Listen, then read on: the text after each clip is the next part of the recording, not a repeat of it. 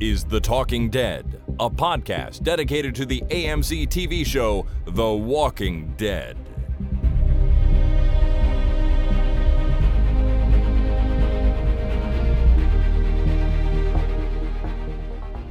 Hello everyone, my name is Chris. And my name is Jason. And this is The Talking Dead number 503, recorded on Tuesday, October the 27th, 2020. Welcome to the program, everyone, and happy few days before Halloween, everyone. Happy Halloween. So, did I ever tell you about the funniest sign I ever saw around Halloween? You may have, but let's hear it again because I don't remember. I happened to be driving between Los Angeles and Las Vegas around this time of year, way back in like 2003. Yep. And we drove past a gas station, had a big sign on it. I don't know why it had this sign, but it said Happy Halloween. And I've always remembered that. And I now, in my mind, call it Halloween.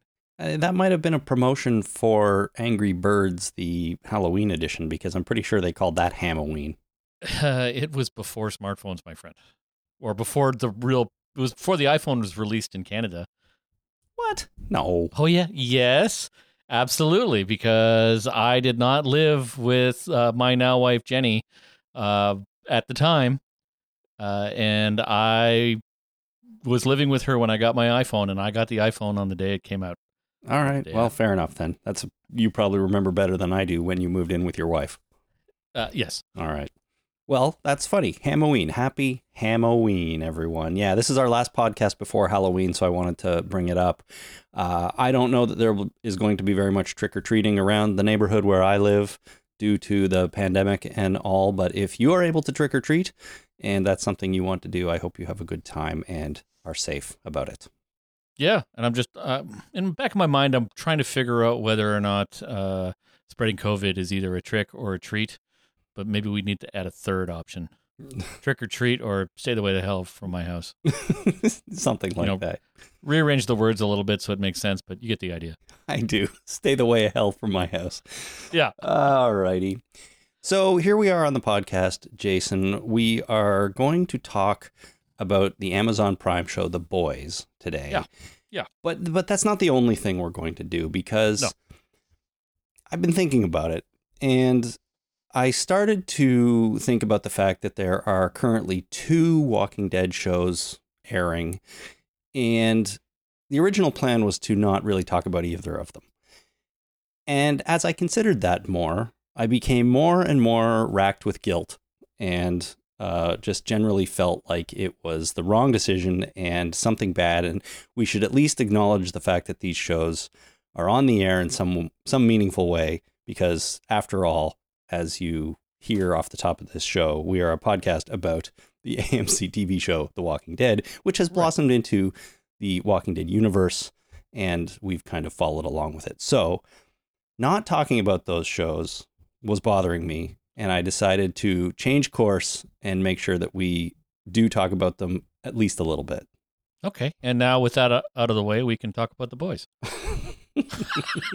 Well, I'm afraid it's not. Is that a little short? Or that was a little too short? Maybe a little too short. Yeah, I'm afraid. See, because what happened there was that was meta talking about it. You were talking about it. I was, right. We weren't actually addressing the issues. I was simply stating the fact that we are going to be, addressing the issues soon. Okay, good. All right. So that, that is what we are going to do that on this episode of the show too. Now, I had this other idea that instead of covering those shows sort of both in depth, the same way that we have with Fear in the past, and of course the way we do with the Walking Dead main show when it's on, I want to mix things up a little bit. And since we are inside this Walking Dead universe now, not just one show or a group of individual shows, we have this whole universe that is being enriched by each of these shows. At least that's the idea, I think. And so when we're looking at Fear and we're looking at World Beyond, my idea is to sort of look at them through that lens and see how they impact the greater Walking Dead universe, more so than getting bogged down in the plot details of each one. You know what I mean? Mm-hmm. Right? No full recaps, no full this is what happened or real in-depth reviews of them, but kind of look at them and say, well, did this add anything to the greater Walking Dead universe? Does this inform anything about the main show at all? Stuff like that. So I feel like this could be fun, and I think this might be a good idea for a while and give us the ability to talk about all these shows, or at least these two, with a bit of a fresh take and one that stays relevant to the main show, which is the one we want to cover all the time anyways, and the whole Walking Dead universe. So we'll see how this goes, and hopefully it ends up all right. Okay. You know? But no, it's not, that sounds great. I think when you proposed this idea, I don't know if it was earlier last week, this week, or 47 years ago, either one I would accept.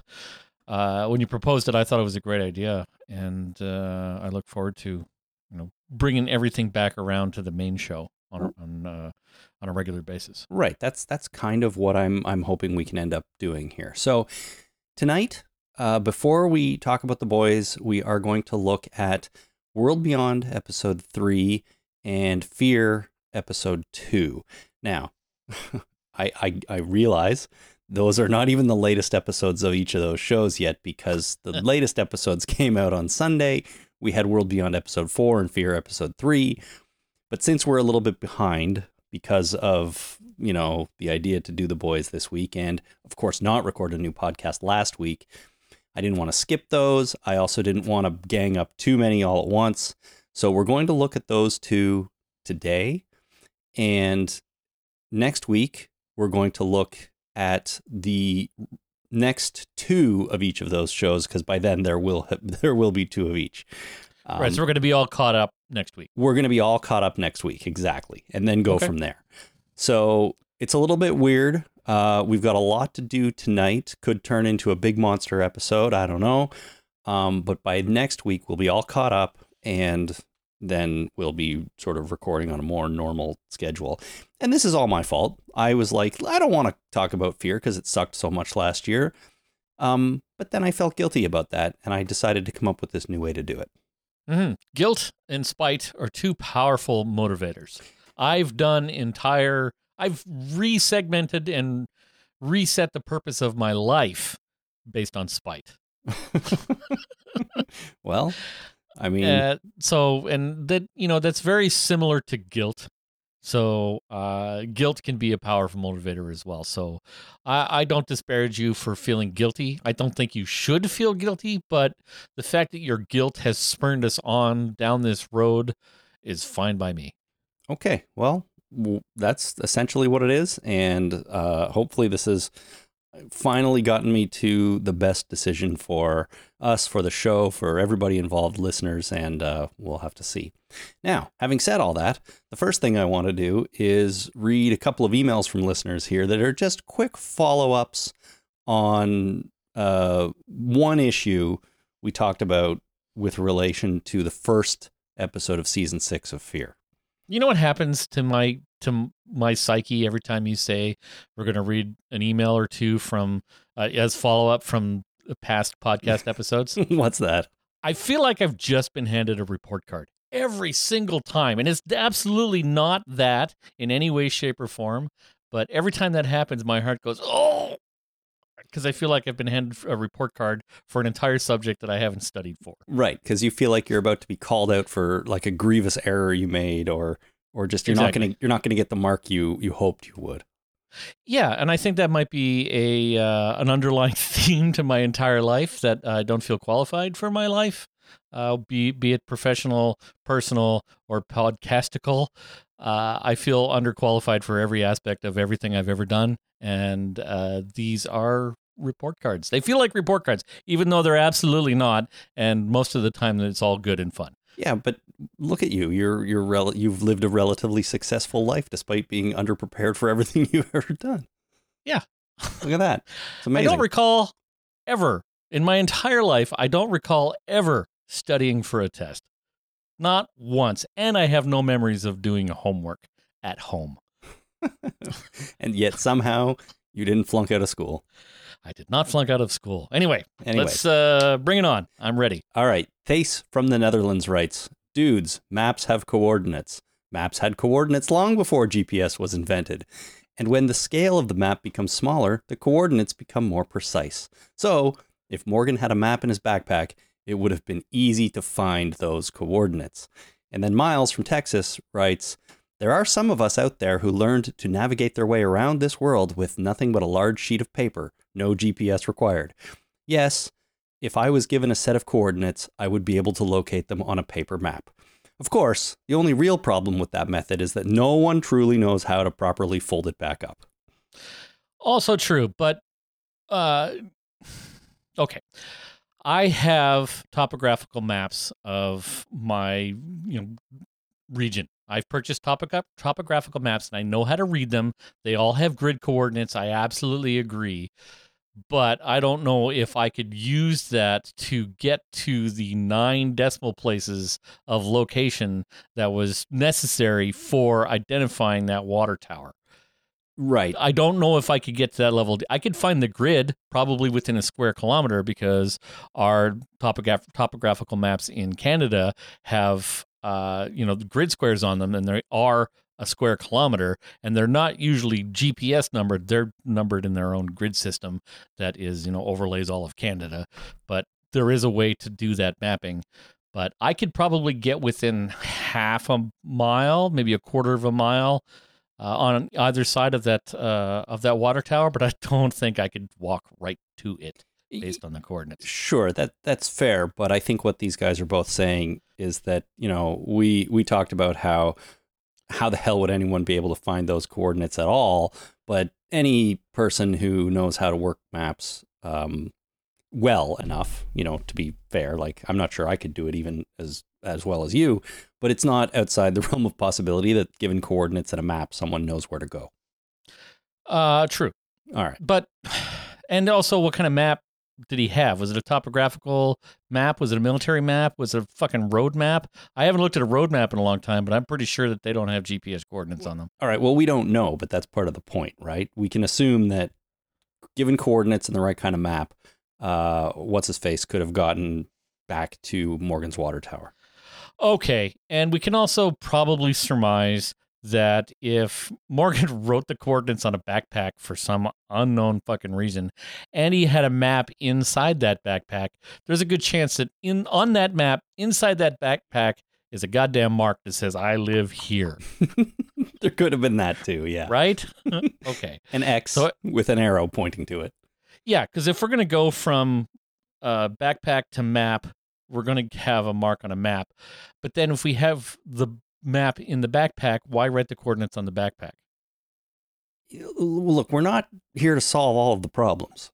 I'm just here to say that I don't think we should have been so hard on the show for giving someone coordinates, assuming there might have been a map, and then making the leap to that guy could follow those or find those coordinates on that map and go to that place. Okay. All right. I'm still skeptical. Fair enough. I agree with you. I'm not saying I could do it. I'd open that thing upside down and be like, what am I looking at here? But there are a lot of people smarter than me. That's true. And there's a few people smarter than me as well. So let's just chalk it up to that. One or two. All right. Well, thank you guys for pointing that out. It does seem silly that we sort of thought, what? It's a map. There's coordinates. Those two things go together pretty well. But anyways. All right. That's the only listener feedback follow-up for the week. So let's jump into Fear the Walking Dead Season 6, Episode 2 first here. It was called Welcome to the Club. And this one was all about Strand, Alicia, where they are, what they're doing. Daniel makes an appearance as well. And I gotta say, after what I thought was a really good, solid first episode to Season 6, I had a lot more problem with this one. And, yeah, as did I. And this harkens back to how Season 5 started. I enjoyed the first one, and it all went downhill from there. Now, I must admit, I got more out of this one on a second watch. because, but that's only because I think the problems with this one were much more noticeable on a first watch, and it required a second one for me to sort of get on board with it. But I'll just say quickly that I didn't find this episode as fun or as interesting as the first one. The first time I watched it, like I said, I had trouble following some of the details, especially what Strand was trying to communicate to Alicia at times. And those two times are primarily when he first talks to her about making a deal with Ginny, and then at the end when he's sending her away. I didn't quite understand his motivation in either of those situations. I did kind of catch on a little bit more when I watched it a second time. But it indicated to me that this was the type of writing where characters aren't really saying what they mean. They're not really being clear. And it added to the confusion of it all for me. And it felt like it was kind of just leading up to the final scene, which is all they really wanted to get to in this one. So even though I liked it a little more on the second viewing, only because I was able to process it better, I don't think this was a great episode, which I'm kind of sad about after the first one. I kind of agree with you that this episode was not as good as the first episode, and that the whole point was to get to, well, we had a few points. Point number one is we needed to get to that final scene where Morgan and Daniel get together. Mm-hmm.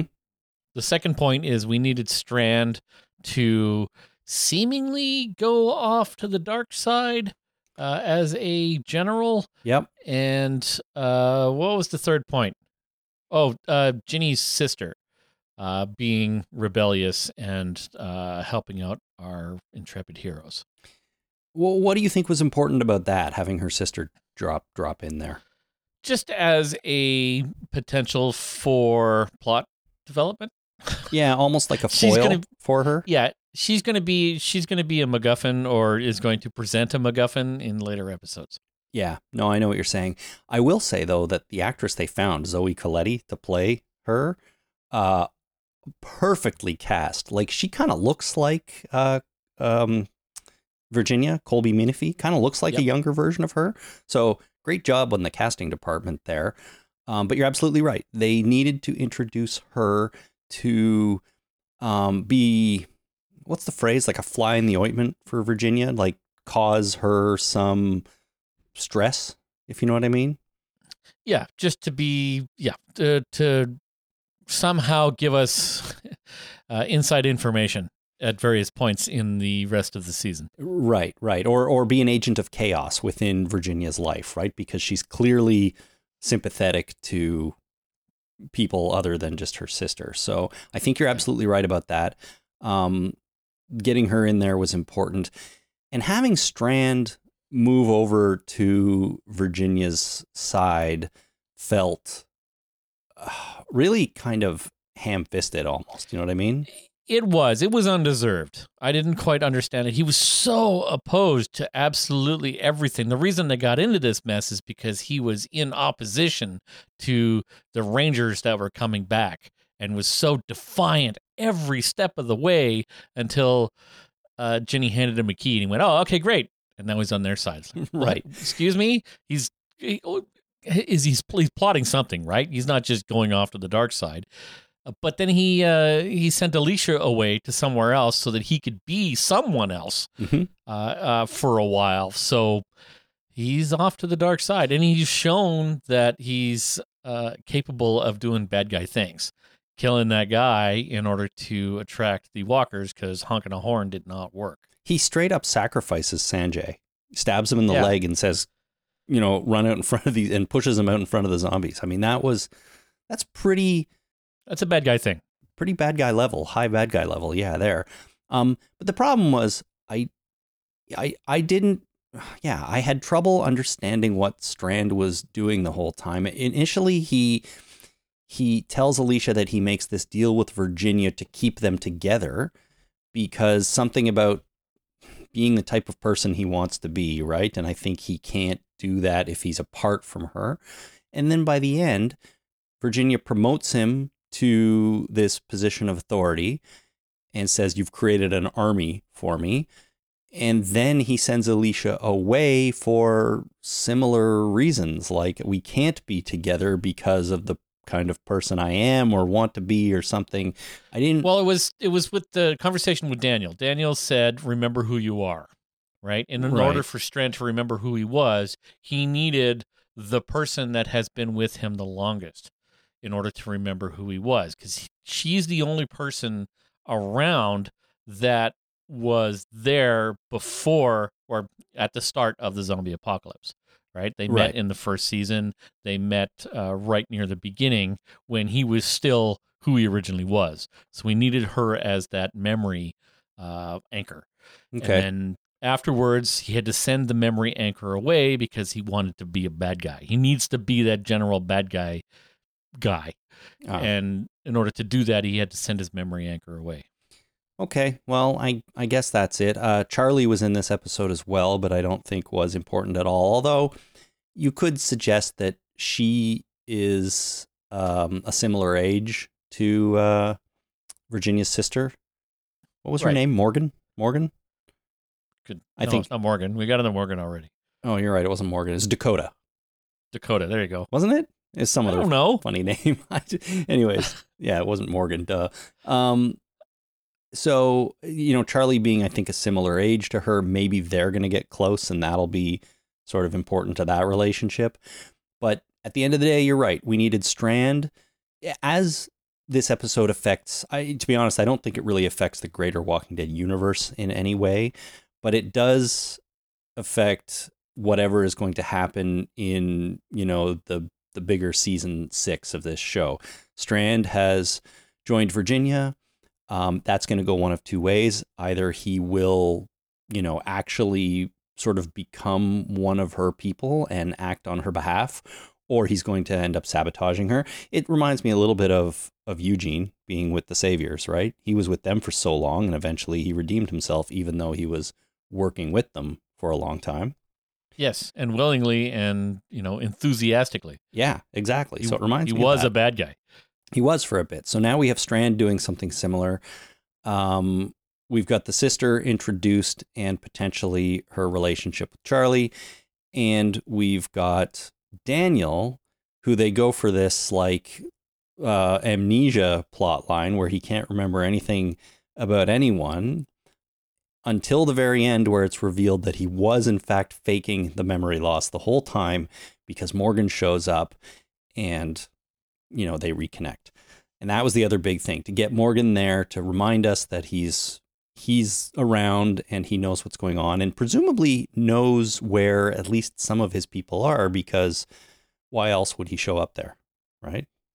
Yeah. And now there's two. There's two what? Right. There's two of them. There's Morgan and Daniel. Now there's two of them. I guess so, yeah, there's Morgan and Daniel, because we assume that Daniel doesn't stick around, right?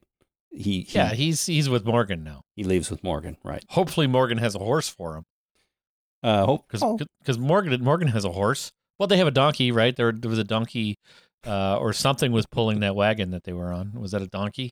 I don't remember. I don't know. Anyways, yeah, he needs a horse. Maybe he has one horse for now, and they can both ride it, and then they can find another horse somewhere else. Mm-hmm. They double up. Sounds nice. Okay. The one thing I liked about this episode, before I bring it around to how I think this impacts the larger world, one thing I liked about this episode was the mystery of what the hell could be in that molasses barn.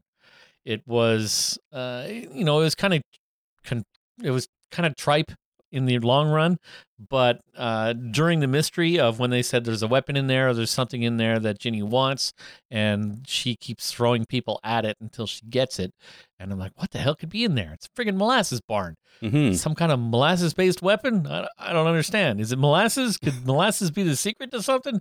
So my brain was all trying to figure out what the heck was going on in there, and it turns out there's nothing. Right, and I must admit that was one of the things that bothered me a little bit, is that they say, what's in there? A weapon. What kind of weapon? I don't know. I'm like, what kind of writing is that? Like, if you want to have a mystery, that's okay, but I think you just need to set it up a little bit better. And I'm actually fine with the fact that it was nothing, because it's revealed that Ginny's intentions were different. And she was really just looking for the person who could get the job done, and it turned out it was Strand. But I just think they needed to tease something a little more than that, or actually have something in there that she genuinely wanted. I would have been more okay with that.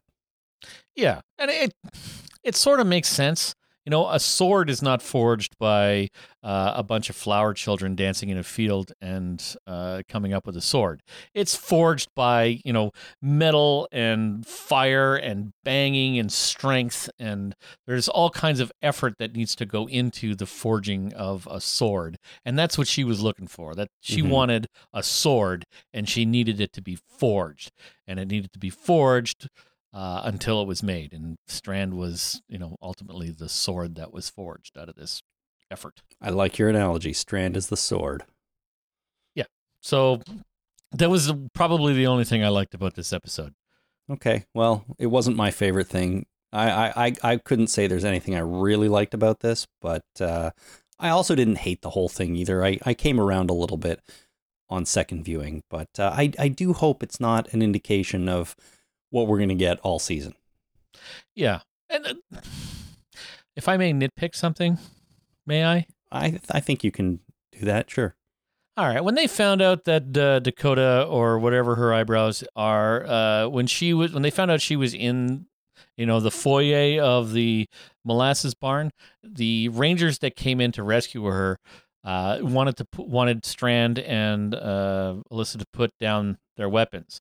So what they did was they immediately walked in a door, walked away from that door, put the bad guys between them and the door, and put themselves between our intrepid heroes and the zombies.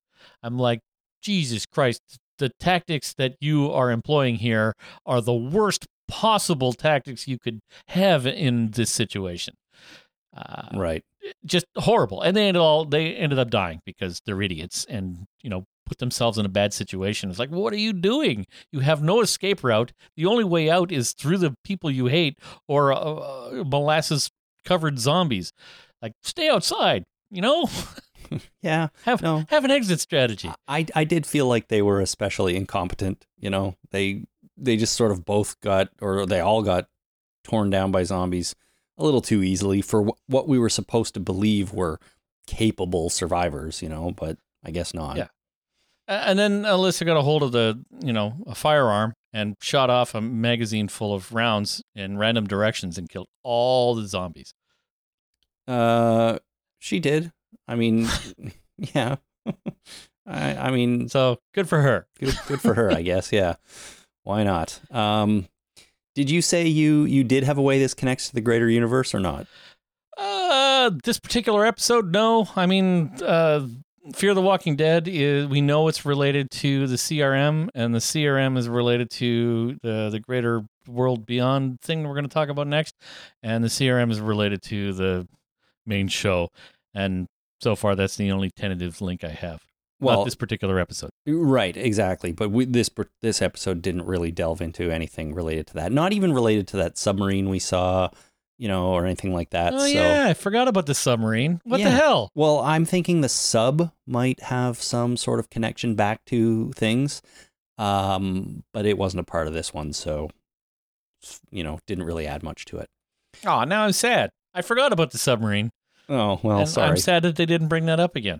Morgan should have had that in his backpack or been carrying it or something. That would have been a sight to see. It really would have. I don't know that, although I was going to say, I don't know that they'd throw that sub in there at the end of the first episode and then not come back to it for a long time. So I think we will see it in the next episode. Incidentally, I should say that episode has now aired, and I have had a really hard time staying away from spoilers and stuff like that. Have you not watched it? I have not watched it yet. I didn't want it to taint my thoughts on this episode in any way, and that can happen. So I have not watched it yet. I didn't even watch the next episode of World Beyond yet, and that's one that's really been spoiled for me already. So it's part of the reason I want to get caught up as soon as we can. All right. Well, let me ask you a question. Is it possible that I am further along in The Walking Dead at some point in our podcast history than you are. So you have watched the latest episode? No, the answer is no. It's not actually possible at this point. Oh. But I just was wondering if it was possible. If I had happened to have watched that show for the first time ever, I would have been ahead of you in storyline. You would have been for the first time ever. And in fact, if you decide to watch them tonight while I'm editing this and getting it out, you will be ahead of me. No, I'm not going to do that. But yeah, it's like when you see a question in a newspaper headline. It's like, oh, could it be that this is happening? No, the answer is always no. Okay, the answer is no. Okay, well, that's Fear the Walking Dead Season 6, Episode 2. Let's move on to The Walking Dead World Beyond, Season 1, Episode 3. It's called The Tiger and the Lamb. And this one, it picks up right where we left off in the episode before. The group is still in the big tire fire they need to get through. And ultimately they do, of course, but it's intercut with flashbacks, mostly around Silas. So we're kind of supposed to get a little bit of insight into where he comes from and what he was doing. And what we see is, I think, him arriving at the campus colony for the first time, and also some incident where he beats the shit out of somebody and is covered in blood. But, you know, I don't think we got too much insight into his past. We see him doing his job, meeting, Iris for the first time. So just, giving us a bit of details on where Silas has come from. But overall, I think this episode was, like the first two of this show, not really bad, but felt a little difficult to sit through sometimes.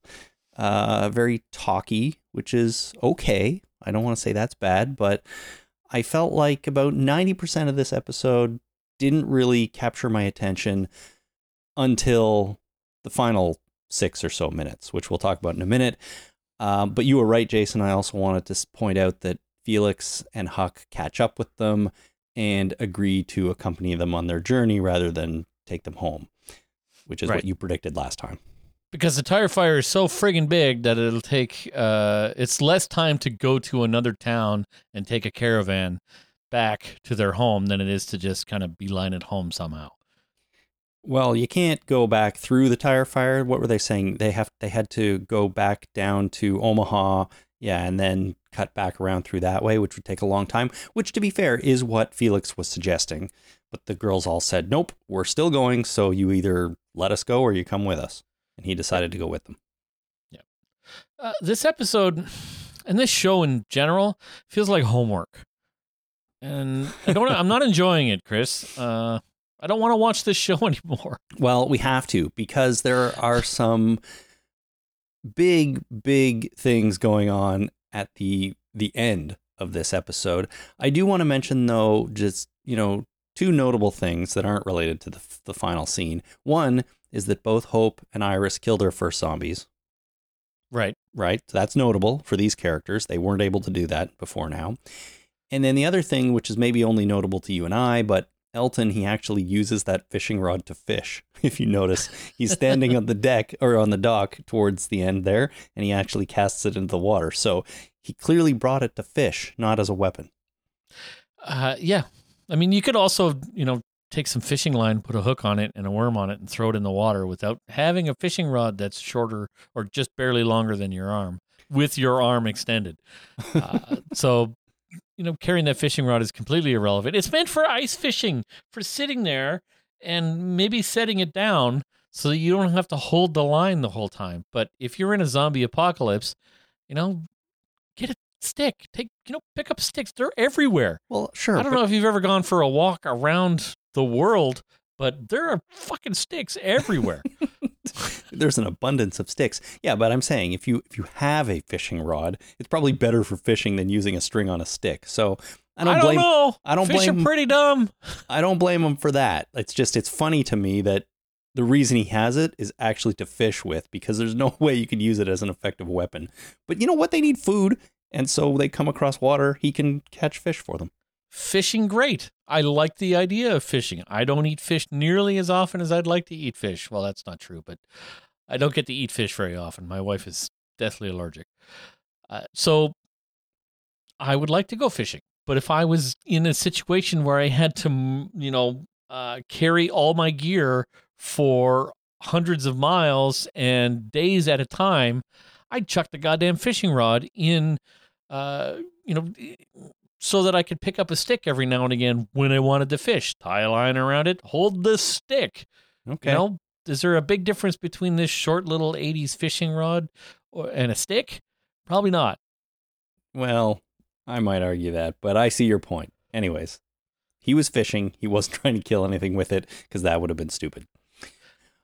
Okay. Because that would have been stupid. Yes, exactly. How did this episode impact the greater Walking Dead universe? Well, I think World Beyond, I think a big point of this show even existing is to impact the greater Walking Dead universe, because we get to the last 6 minutes of this episode after we're done with Hope, Iris, and the boys on their mission to get to New York. We go to Elizabeth, who is now back at the Civic Republic in her home, and she is, and some things are revealed about their society, which I think are immensely important to all the shows. So she's there, she's sitting in her kitchen studying some kind of map. Sergeant Major Barca comes to see her, and he is traumatized by what they did to the campus colony, and he's questioning whether those people were actually a threat. So I think that confirms to us that they killed everybody there. Yes, I believe it does. There was no sort of zombie problem. They just wiped them out, which is pretty nuts. And so while she's talking to him, she lists the things they have at the Civic Republic. She says we have energy, water, medicine, transport, the council, which I guess is some form of government. She says courts, schools, culture, currency, economy, agriculture, manufacturing. And then she turns on all the appliances in her home, the kitchen appliances, the TV, the ceiling fan, everything, I think to make a point, as she's saying. Like, she's like, look at all the things we have and all the stuff we can do. We are clearly running a productive society here. She also mentions that they have 200,000 people in the community. That's a big community. That is a large community. So those are the things we learn. The next thing that happens is, this Barca guy, can't deal with what they did. So she has him, it appears to be arrested. Although you could say these two, CRM masked guys show up, masked soldiers show up and take him away. She says he's going to be assigned to the health and welfare complex. So some sort of conditioning therapy, I guess, to help him deal with what they did. Re-education, yeah. Right, exactly. That's pretty uncool. And then after he's taken away, she turns everything back on again by herself in the room. And I started thinking, why would she do that? He's gone. She doesn't have to make a point anymore.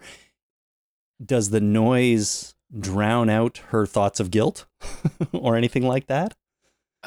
She does have this tortured look on her face. And the final scene is her sitting back at the map again, and a tear drops onto the map. So she's crying now looking at this map. Yes. Okay. She is feeling guilty. So guilt is a powerful force. And I don't know. I kind of thought of this as this same scene in The Fifth Element. May I spoil The Fifth Element a little bit? I guess so. Be warned, everyone. Fifth Element. It's been a while. Spoilers. Fifth Element. When Zorg breaks the glass in front of the priest, and all these little the robots come out to clean it all up, and he says, "Look, this destruction, this broken glass, breaking something has caused all of this action to happen. We've got these things coming out. We've got essentially life is forced to, band together and accomplish a task because I've broken this glass. If I hadn't have broken this, then we wouldn't have this convergence of effort in order to accomplish a particular goal. So this is paraphrasing from The Fifth Element, obviously, but I thought of it something similar, right? That she turned on all these appliances to make a point, but that point was that we needed to dispose of this threat, and disposing of the threat is not necessarily just for disposing of the threat, which is the same as in Fear the Walking Dead. The idea is not to kill the zombies in order to get the weapon. It's not to kill these people in order to neutralize a threat. It's to forge an army type of thing, to justify and train and to gather the forces together in a cohesive effort in order to maintain that force. And same with all the electricity. If I hadn't turned on all these things, if I haven't initiated all of this, then the people that are responsible for doing all of that would be doing it for nothing. Right. So they're maintaining a position of power, essentially, right? And using this kind of bizarre mass destruction as motivation for their people in a way. Yeah, and it's Mark Kennington said it best. And Mark Kennington, you don't know who that is. I was in a band with this guy, and he was weird. And there's a chance that he's listening to this podcast, but I highly doubt it. Last I heard, he was building a house and making a farm somewhere off grid. Anyway, Mark Kennington said it best one time that, and it's true, that power is the ability to do work. Control is the ability to limit it. And it's absolutely true. Does she have power? She has to use the power that she has in order to justify that power and to maintain it. Because if you don't use it, it's not power. It's control. Right. And if you have, and control is the ability to stop somebody else from doing something that they want to do. So she is trying to exercise power in order to have control. It's kind of a weird dichotomy of these two things, but I see it as it's not really, they weren't really a threat, but they were a threat so that she could justify that the power that she wields. Yeah, no, that's interesting. The other thing I noticed about her apartment is that there were these vaguely propaganda-y posters or artwork on the wall too. We had one that said self-indulgence at this time is helping the enemy. Right? Yeah. So if you're enjoying anything, if you love life, if you're doing anything for leisure and you're not working towards our goals, you're not with us, you're against us, you're with the enemy. So I think that was really interesting too. There was another large poster there about not wasting food, which, not wasting food's important, but it felt unusual in this case. And then there was a big framed Union Jack on one wall. I'm not sure if that means anything or not, but it really stood out in the scene to me. So if anyone has any theories on that, maybe let us know. And then finally, Jason, if we presume that this is where Rick Grimes is and Anne, he's amongst this community of 200,000 people. We know that they have some sort of, conversion therapy for people that can't handle what they do. We don't know anything really about how this might have affected Rick, what they may have done to him, what situations he has been in. But if he is here, he is in a society that I think there are some pretty big questionable elements about, and you never know what may have been inflicted upon that guy at this point. Now, I do think that more information about that is revealed in the next episode, because as I said, I've had a hard time avoiding spoilers for it. But as far as I know right now, nothing is 100% confirmed. But it does strike me as interesting that this is where Rick might be, and this is the kind of people we're dealing with. And we got to remember that Rick has been here for 6 years, right? Well, yeah, 6 years is a long time. A lot can happen in 6 years. Yeah, so he's probably dead. Because why wouldn't he go back to his daughter and girlfriend and son if he wasn't dead? Yeah, I mean, that is a really good question. But I think there is going to be some explanation presented that makes it, or that helps it make sense, that is not Rick Grimes is dead. And Re-education doesn't work. I think it doesn't work. Well, yeah, I know that, but imprisonment does, and so. Oh, yeah, okay. We'll see. Anyways, I may have heard of a person or two that has been imprisoned for more than 6 years. Right. Negan, for example. There you go. Well, okay. Overall, this was an episode of Walking Dead World Beyond, but the most interesting part of it was the last 6 minutes and all the things we learned about the Civic Republic. Anything else about this one before we move on to the boys, Jason? You're going to make me watch the next one, right? I'm afraid so. All right. Next 2, because the next episode we recorded this podcast, I will have watched 2 episodes of this show. You will indeed, yes. And I have a feeling they're going to be just as enlightening as this one was, at least for a short bit. Is it possible to watch them on double speed? Because I can listen to books at double speed. Can I watch TV at double speed? I don't know. I'm not sure the medium really supports that as well. All right. Well, I'll let you know. Okay, you do. All right, let's move on from The Walking Dead now and get into the Amazon Prime show, The Boys. So the reason we're talking about this show, Jason, is that you started watching it a little while ago, and I think you said to me something like, this show is really dense or really rich with information, or just a lot of info is coming at me fast and hard. And you really, really did, as far as I understand, enjoy the show. And I think you said that we need to talk about this. So I said, great, I've already seen it. Let's do it. Yeah. But give me some insight into there. What was your experience watching it, and what did you mean by that it was full of information?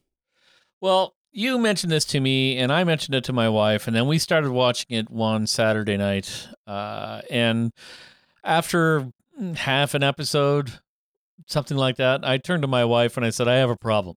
She said, what? I said, I never want to stop watching this show. And we stayed up till a good 1:30, 2 o'clock in the morning watching as much of the first season as we could get through in that evening. And then watched the rest of it the next night.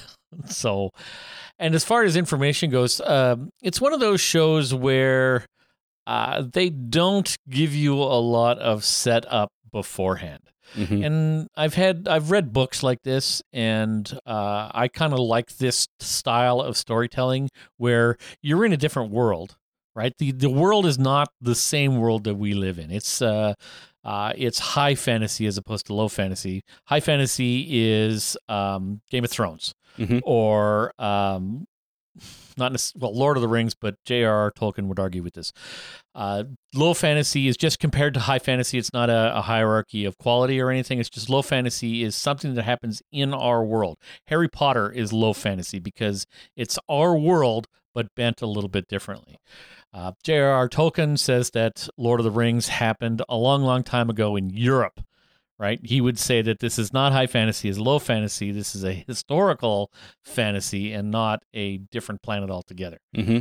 Anyway, I like it when you get into a story, whether it's sci-fi or fantasy or whatever, and you're not given a lot of information at the beginning, a lot of exposition. Part of your job as an audience member or a consumer of the art is to figure out what the hell is going on. Right. And right. So Lost is like that. Right. The whole point of Lost is to figure out, or, they give you dribs and drabs of the mystery of what the hell's going on. And you figure out the structure of the world in that as you go. Mm-hmm. And in Lost, the structure wasn't revealed for a very long time. They give you little pieces. This show is like that, in that you don't have a lot of information, right? Right at the beginning, you're given little bits of information about an audition tape of somebody, and there's a blinding light. It's like, what's going on? And all of a sudden, you know that there are superheroes, mm-hmm. right? And the first real encounter with superheroes you get is a train running through a person. Yep. And it's just like, holy shit, okay, this world is fucked, right? Yes. and then you get information. We're going to spoil this show, right? Like, we're not talking about spoiler-free stuff. Yeah, no. First episode right away. We spoil everything. So, we should say, I guess, if you haven't watched The Boys, bottom line, it's amazing. Watch The Boys. Go do it right now. It is. Turn it off. Turn off this episode of the podcast. Just shut it off. Press stop. Come back to it later. Don't come back to it later. Whatever. Go on to the next episode. I would rather you go and watch The Boys than listen to this podcast. Well, that is some high praise, but I agree. Like, it's an amazing show, so go watch it. It's fantastic. But yeah, so from here on in, we'll be talking about spoilers and specifics. Yeah. So we know that this world is messed up, and A-Train. Okay. So there's even that bit of Huey standing there with his girlfriend. I think her name was Robin. Standing there with her stepped into the street, like she just stepped down off the curb, and then all of a sudden there's a big bloody mist, and he's holding onto a couple of severed arms, and there's a guy standing there covered in blood. He's like, I can't stop, I gotta go, right? And my memory, or what I've been trained to understand about superheroes, is that they're doing the greater good. Mm-hmm. They're doing superheroes are doing the ultimate good job. We have, DC and Marvel all having these cinematic universes, one way or the other, whatever you think about either one of those. The idea is that our intrepid heroes in those, like, quote unquote heroes, in those stories are doing the greater good. And sometimes collateral shit happens, and it's really tragic, and they feel bad about it, but they got to do the greater good. And so our experience with, or what we see from A-Train, is he runs through a person, and then he says he can't stop. And my brain is like, well, he's got to be doing something so important that the death of a person is regrettable, but he still has to achieve secondary that greater good, that greater good thing, and he goes off to do that. Mm-hmm. But then it circles back a little bit later, and it's just they find out he's fucking laughing about it in a bar. He's running drugs for a corrupt corporation that is, exploiting and manufacturing superheroes for profit.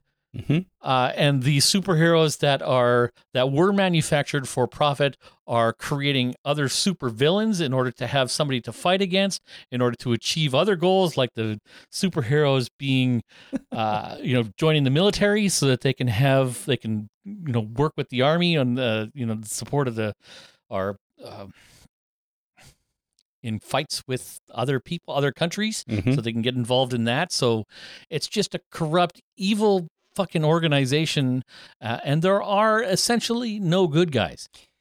Right. But I want to say, even though that is where it all goes, in that opening scene, you don't know that yet. So as you said, no, you don't. He runs through this person, disintegrating them, and the viewer's assumption is that superhero must be doing the right thing. So regrettable, but okay. And it's amazing that, our brains have been trained that way. Even the MCU, tried to address this sort of thing a little bit with Civil War, when they wanted, the Avengers to have some oversight, and some of them were okay with that because they realized that they were a potential danger to, even trying to do the right things, they were a potential danger to regular citizens. And some of the other Avengers couldn't agree with having any oversight. I think Captain America was on the no oversight section because he didn't want to be controlled by anybody. For some reason. Right. And but in this show, like, this happens, and our first assumption is, oh my God, what a horrible accident. And then, of course, it goes from there. I just think it was an amazing way to almost like pull the wool over the viewer's eyes, like in the opening scene of the show, yeah. Right? And then reveal what's going on throughout the rest of the season. Now, I'm not saying it takes the whole season for us to find out that, like, the company is Vought Industries is corrupt, Vought, yeah. And the superheroes, for the most part, are actually absolutely frightening, horrible, and just awful people. And they feel awful about being awful people, but they're still awful people, except for Homelander, but that's a whole other ball of fucking crap. Homelander. Okay, so let's go through the 7 quickly. The 7 on the boys are this show's version of the Avengers. So we have Homelander at the top. He is essentially there like Superman. He can fly. He's got super strength. He's nigh indestructible. And he has laser eyes that can just carve through anything. To be clear, all superheroes are nigh on indestructible. Diamond hard skin, they can't just be killed. You can't stab them, you can't shoot them. It's a standard power for all superheroes. It does seem to be true because at the end of one of the episodes, Starlight, who I guess let's list next, she's one of the 7 that we spend more time with because she's brand new. She gets shot twice in the chest with a rifle and is knocked down, but is okay. So you're right. I think most of them are virtually indestructible. But there's Starlight. She has some sort of electrical power where she gathers electricity from around her and can focus it into a beam kind of thing. Yeah, I guess so. Something like that. We've got Queen Maeve, who is kind of the show's Wonder Woman. Basically indestructible, can fly, doesn't have a lasso of truth that I know of, but she can fly. I don't think she can fly. Can she fly? She got super strength and she's super tough, but I don't know if she can fly. Okay, maybe she can't fly. How did she get on that airplane with Homelander? Did he fly her up there? She was with Homelander and he can fly. Okay, all right, fair enough. We've got A-Train, who we've mentioned, who is the Flash. He's just super, super fast. We've got the Deep, who is Aquaman, and he can communicate with the fishes and breathe underwater. He's an awful person. Like, let's just get this out of the way right now. He's an awful person, but I think he's my favorite character. Awful person, but let's be honest, they all kind of are. Like, yes, he's the first one we really see do something despicable, right? He commits rape, essentially, or sexual assault, or whatever. Right. But it's an awful thing to do, but I don't know. Okay, let's come back to him. All right, so there's the Deep. There's Black Noir, who I think is my favorite character. He's like this silent, head to toe covered in black ninja guy. Doesn't say anything. All he does is kick ass. But his weakness is a nut allergy, Yeah. Which I think is funny. And then there's Translucent, who doesn't survive very long into the season, but he's a guy who goes invisible. Yeah, invisible dude. Invisible dude. He's transparent. I don't know why they call him translucent, but he's transparent. It's true, but translucent's kind of a more fun name. Yeah. So those are the 7. Those are supposed to be the keepers of justice and the good guy superheroes. Yet all of them, maybe with the exception of Starlight because she's so new, all of them are pretty horrible people. I guess some to more degrees than others, but I mean, Homelander at the top is a psychopath. Like, yes, he's insane, and he's the most powerful superhero on the planet, which is absolutely frightening. It makes sense with him, though, because what would happen if you took a kid with unlimited power and set him loose on the world and there were no consequences? Right. So I don't think it would turn out very good in very many circumstances. I mean, the fact that Superman is capable of being the ultimate good, pure as the driven snow, with all, being all powerful except for kryptonite, which keeps cropping up for some reason. The only reason he can do that is that asshole's not human. Right. And he had parents who raised him, on Krypton, Kryptonian parents, but Homelander did not. He was essentially created in a lab and used as an experiment. And that was it for his upbringing. And this is what he turned into. Yeah. He has no concept of consequences. He's just, it's all about him. Everything is about him. If it doesn't directly, benefit him, he doesn't do it. Right. Exactly. But, he's broken in so many different ways, right? He has no human empathy. He has, I guess he may have the gift of like public speaking because he can command an audience, but that's more just the fact that he is the most powerful superhero in the world and people believe and want to listen to him. But he also can't have like a normal human relationship with anybody, right? And that's obvious. His relationship with Elizabeth Shue's character is fucked. Like, it is so she's his boss, basically. It is so weird. It is this bizarre, like, subservient sexual relationship that really freaked me out at times. Yeah, it's the mother he never had. It's the discipline he never had. But it's all voluntary on his part because she's trapped, right? She's absolutely trapped and knows full well that he's a full-blown psychopath. And if she doesn't do exactly what he wants, she's fucked. And it actually happens at the end. But it's strange. She's not a good person either, but she's tragic. Right? She's a tragic character. Yeah. If I can just say for a second, Elizabeth Shue is one of my favorite actors of all time. I have been in love with her since I discovered her in Adventures in Babysitting back in the 80s. And of course, Back to the Future 2 and 3. I recently was reminded that she was in The Karate Kid, the 80s Karate Kid. Oh, yeah. Because we watched that again with the kids. And I love her. I just love Elizabeth Shue. I saw Adventures in Babysitting 5 times, maybe 6 times in the theater in the 80s because I thought it was so great. And I was That's a commitment. I know. I was like, oh, Elizabeth Shue, I could watch you all day. And she's so great in The Boys. I was super disappointed when she was killed at the end. But yeah, her, you're right. She's pretty tragic. And that relationship with Homelander is completely messed up. But what else can she do? It's Homelander. Yeah. He looks at her the wrong way and she's cut in half, Yeah, exactly. Okay, one quick comment about the Deep before we move on.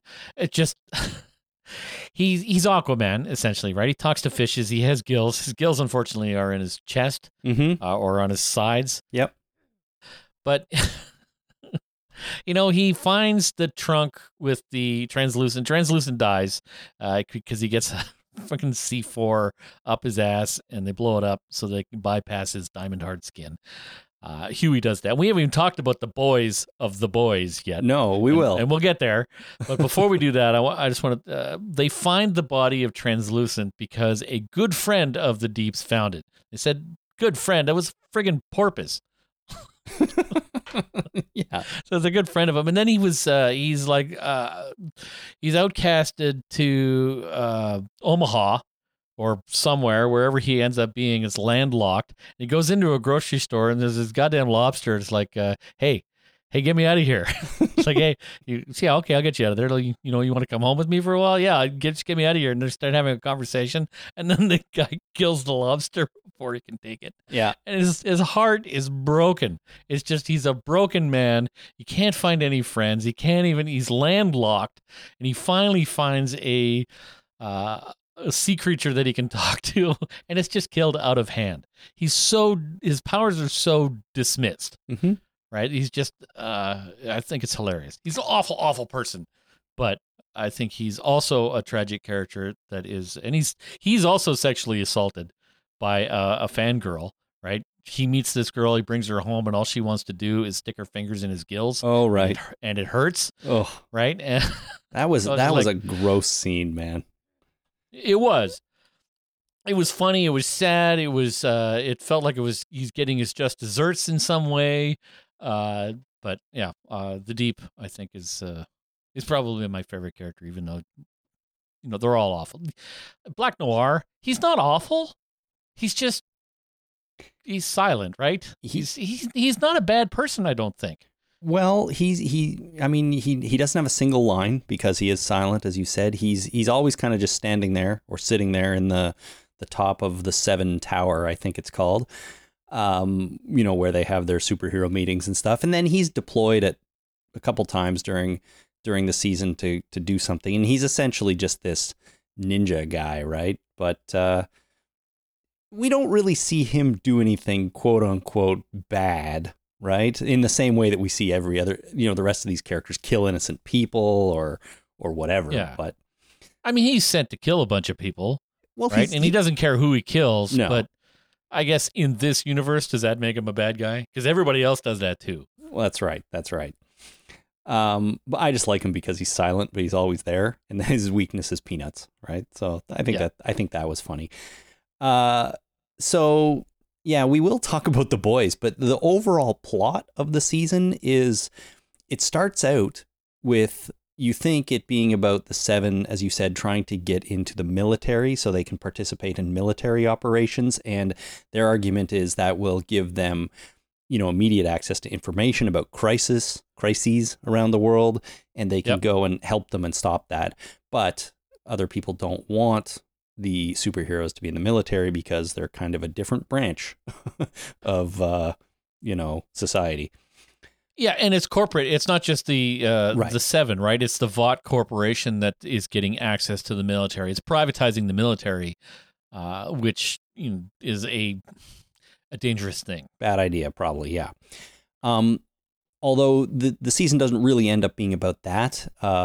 This idea of Compound V is introduced, which turns out to be a drug that Vought has been using for years to create superheroes. Superheroes are not born with their powers. They're born as regular babies and injected with this stuff, which gives them powers. I don't think Vought can control necessarily what powers they get, but the fact that superheroes are made becomes a huge sort of point of the season, right? And some people discover this about themselves, and others just discover it about the world and want to get that information out there to bring down Vought and bring the superheroes, back to Earth in a way. Yeah. And it's pretty, and how they find out is that, what's his name and Mother's Milk go into that. They go to a hospital where they're injecting babies with this Compound V, and they find a baby with laser eyes and use it as a weapon. Right. You're talking about when Butcher, that's his name. Yeah. Which brings us to the boys. So the boys are like the anti-superhero team, and they are the ones that are trying to expose the information about Compound V, take down the Seven, and they're led by a guy named Butcher. Now, I shouldn't say none, but most of the boys are not supes, as they call them. They don't have superpowers. They are simply a team that was put together at one point to do this, that's been inactive for a while, and recently sort of got the band back together. Yeah, I mean, Butcher, they're all also tragic, not great people, but Butcher is, hell-bent on bringing down the Supes because of a personal tragedy.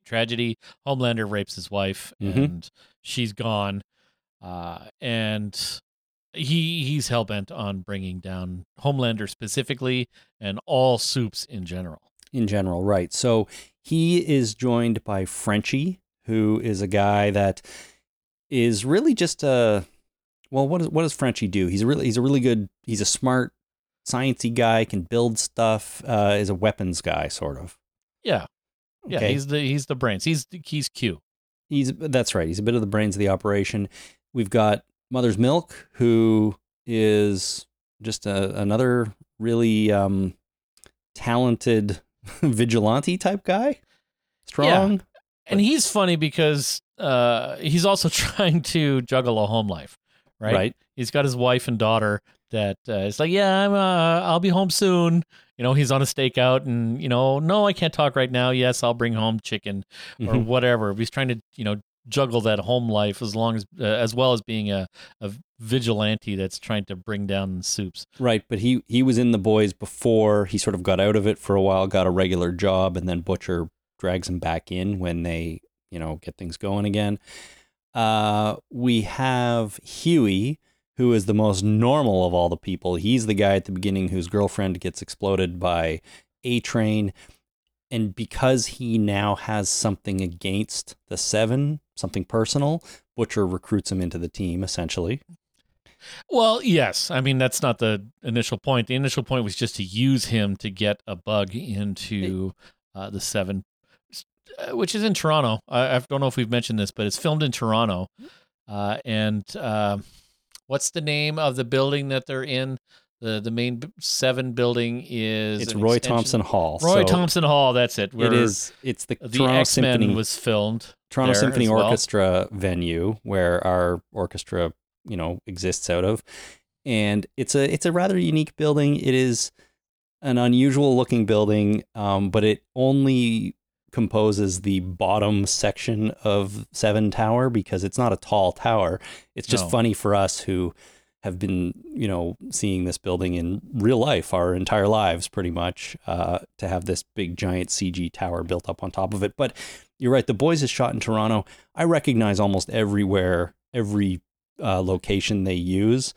It's fun. There are some locations that I've spent a actually significant amount of time in. Like right? what? The little open square next to Roy Thompson Hall, they shot there a bunch, and our old office where we used to work, at least Dave and I don't know. No, I worked at one of the projects I was on was in one of those buildings on that square, and I was there for a year and a half, maybe 2 years. Yeah. Every time they pan up a little bit, it was like, hey, that's where my desk was. Yeah, exactly. So it was all right there. Most of it's shot downtown Toronto or the surrounding area. So it's kind of fun for us. We recognize the whole thing. And I think The Boys season 3 production is getting underway pretty soon back in Toronto. So now I'm kind of like, I want to go and find the location and see if I can get a glimpse at one of the superheroes or something. Speaking of, stuff that's filmed in Toronto, and there's a lot of stuff that's filmed in Toronto, it can be distracting, right? You're trying to watch and get into a movie like one of the Dark Knight movies was filmed. There was at least one chase scene filmed underneath the Gardiner Expressway. Was that Dark Knight? I think that was Suicide Squad. No, there was Suicide Squad was filmed here too. I recognize there was Young Street stuff with the Batmobile, but I'm talking about Bruce Wayne was driving a sports car and got into an accident in order to stop something from happening. Oh, okay. And that was underneath. That was on Front Street. That was underneath the Gardiner. And there's other stuff too. There's lots of movies that are filmed here. And it can be distracting when you recognize stuff because it takes you out of the action. It takes me out of the action, right? It takes me out of, it's like, that I used to do whatever there, or I used to eat noodles over there, or hey, there's a really good burger place there. Not everything is about food, but you get the idea is that it takes me out of the action. So when I'm watching this, a lot of times when something's going on and they're outside, my brain is not paying attention to what's going on. It's looking around in the background going, what do I recognize? Well, where are they? I can see that, but I like it. I get a kick out of recognizing my hometown, so I don't mind it. Handmaid's Tale is the same. Like, it shoots in the city and other places in Southern Ontario, but I recognize stuff on that show as well. Right. Anyways, we're sort of all over the place here, but The Boys also consist of one more character that they bring in partway through the season, and this is actually a superhero character who they need to kind of ease onto the team because she has undergone some things, is a little bit emotionally damaged, and isn't quite ready to be, a force. Or a force. I was going to say a force for good, but is anybody a force for good on this show? I'm not so sure. But in any case, she's not quite ready to be part of a team that's got a goal. Yeah, and Frenchie takes a liking to her, right? Initially, she's just called the female, and then trying to see what her Kimiko is her actual name that they find out later. But Frenchie takes a liking to her and doesn't want to necessarily just get rid of her like Butcher does. But she gets eased onto the team and becomes part of the team. We find out that she's actually unable to speak. That's right. Hear, that's fine, but she is unable to speak.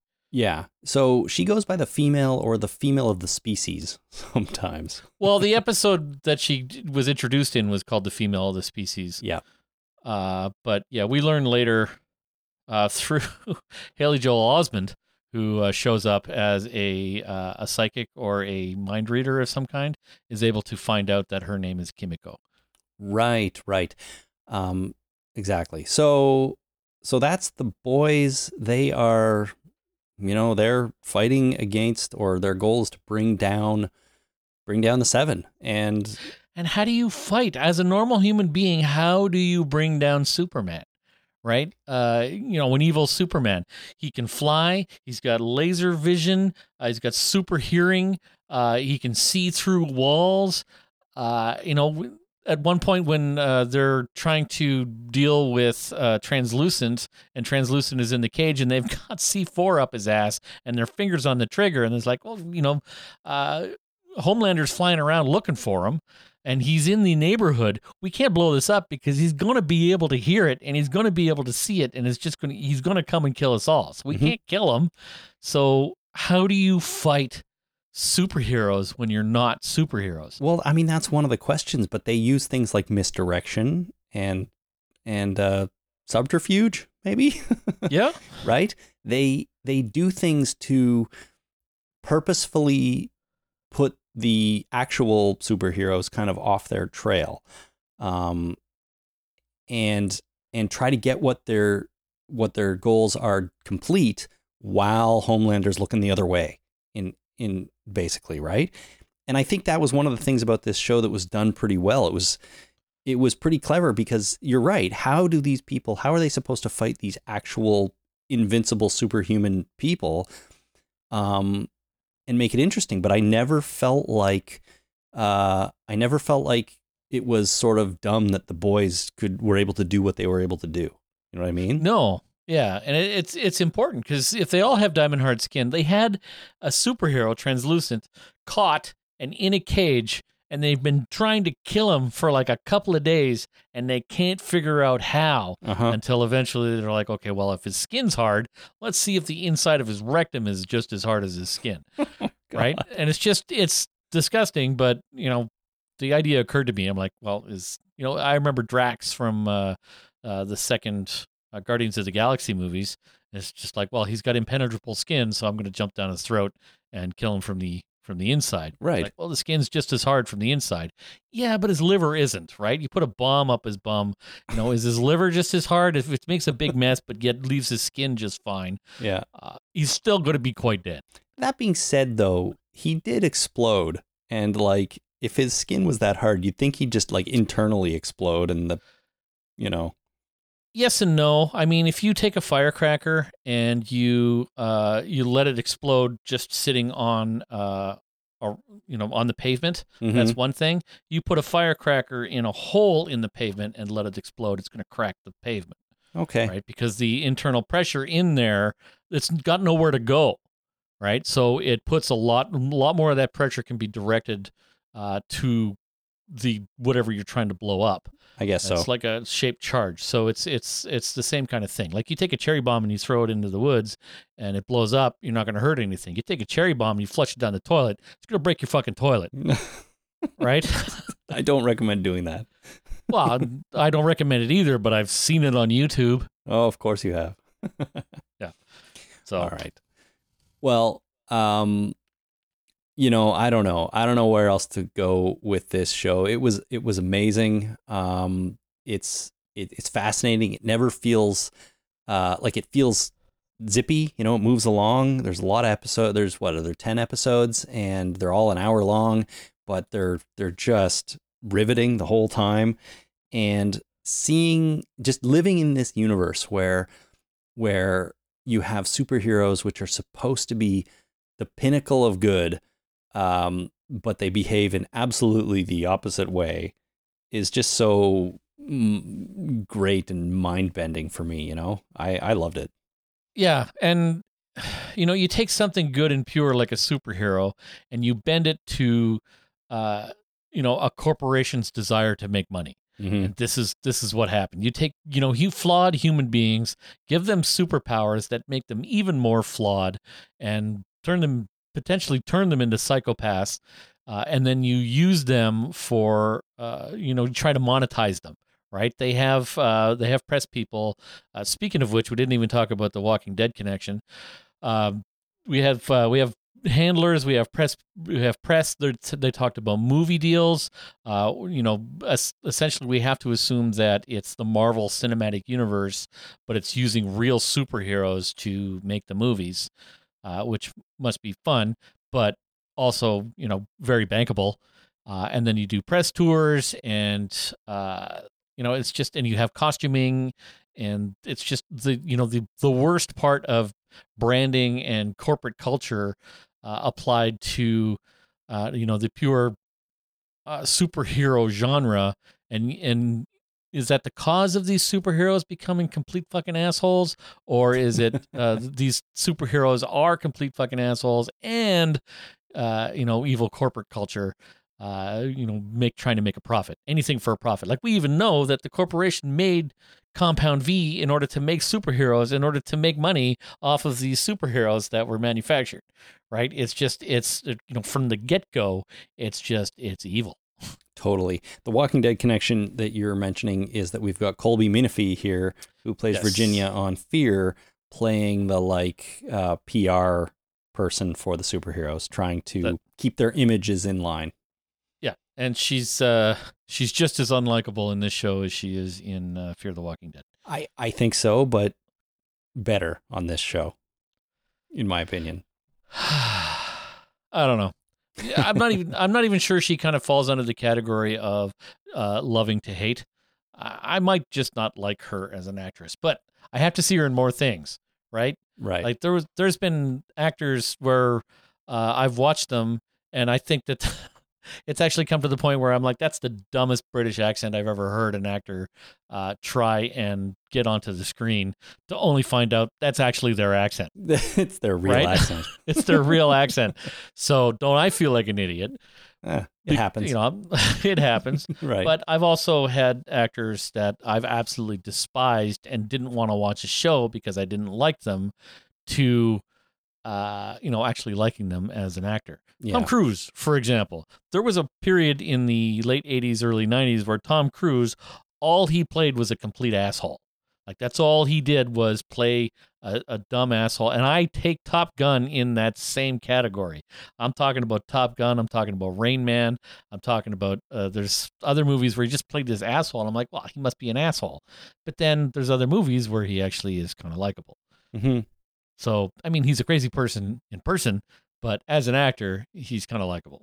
Yeah, I'm on board with Tom Cruise. I enjoy Mission Impossible movies and all that fun stuff he does.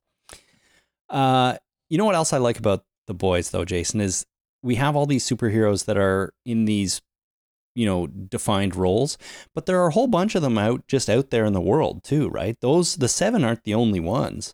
We've got others that are just living their lives. Like, we've got the guy who can touch people and read their minds, doing like Comic-Cons and, making money and stuff like that. We've got Popclaw, who was A-Train's girlfriend for a while, right? She was a Wolverine type.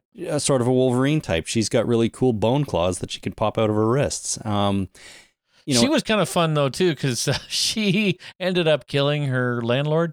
Yes. And then having to deal with that situation. So that was kind of fun. Yeah, the way she killed him was rather entertaining. But I just like the idea that there are these other soups out there, right? And Butcher is against all of them. He's just focused on Homelander because of what he did to his wife. But it's a whole universe of superheroes. And we have others come in, right? We have Stormfront come in later in the season. She's interesting. And you never know what we're going to get in future seasons. So I think it's just a really, really fun universe to play in, and a pretty unique take on just the whole idea of what superheroes are and what they're supposed to be, Yeah. It's like if the Justice League went corporate. Yeah, exactly. And the corporate aspect to it as well is fascinating, right? I don't know that I've ever... And I don't know that I've ever seen another story where the superheroes are controlled by a corporation and they're not sort of independent, right? No, there is another story, and I forget the comic book series. Actually, Dave turned me onto it a number of years ago. Our friend of the show, Dave, he turned me onto it a number of years ago. I forget what it's called, but it was a Superman character, all powerful, all good, just turned evil one day. He's just like, fuck it, and turns evil, and about the world having to deal with not only, something like Homelander, who is evil, who appears good, but was good, and now is evil, and doesn't care if anybody knows about it. Okay, well. I wish I could find it. I forget what it's called, but it was a very, very good read. Right. Well, I dig it up and maybe we can mention it next time. But it's an amazing show. We've really only talked about season 1. There's an entire second season out there too.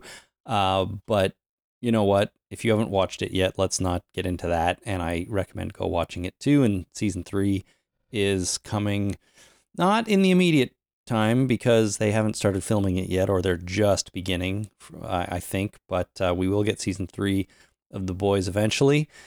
But man, oh man, if you haven't watched season 1, well, I'm sorry we've spoiled a lot here, but either way, it's worth it. Go check it out. Be ready for extreme language and extreme violence.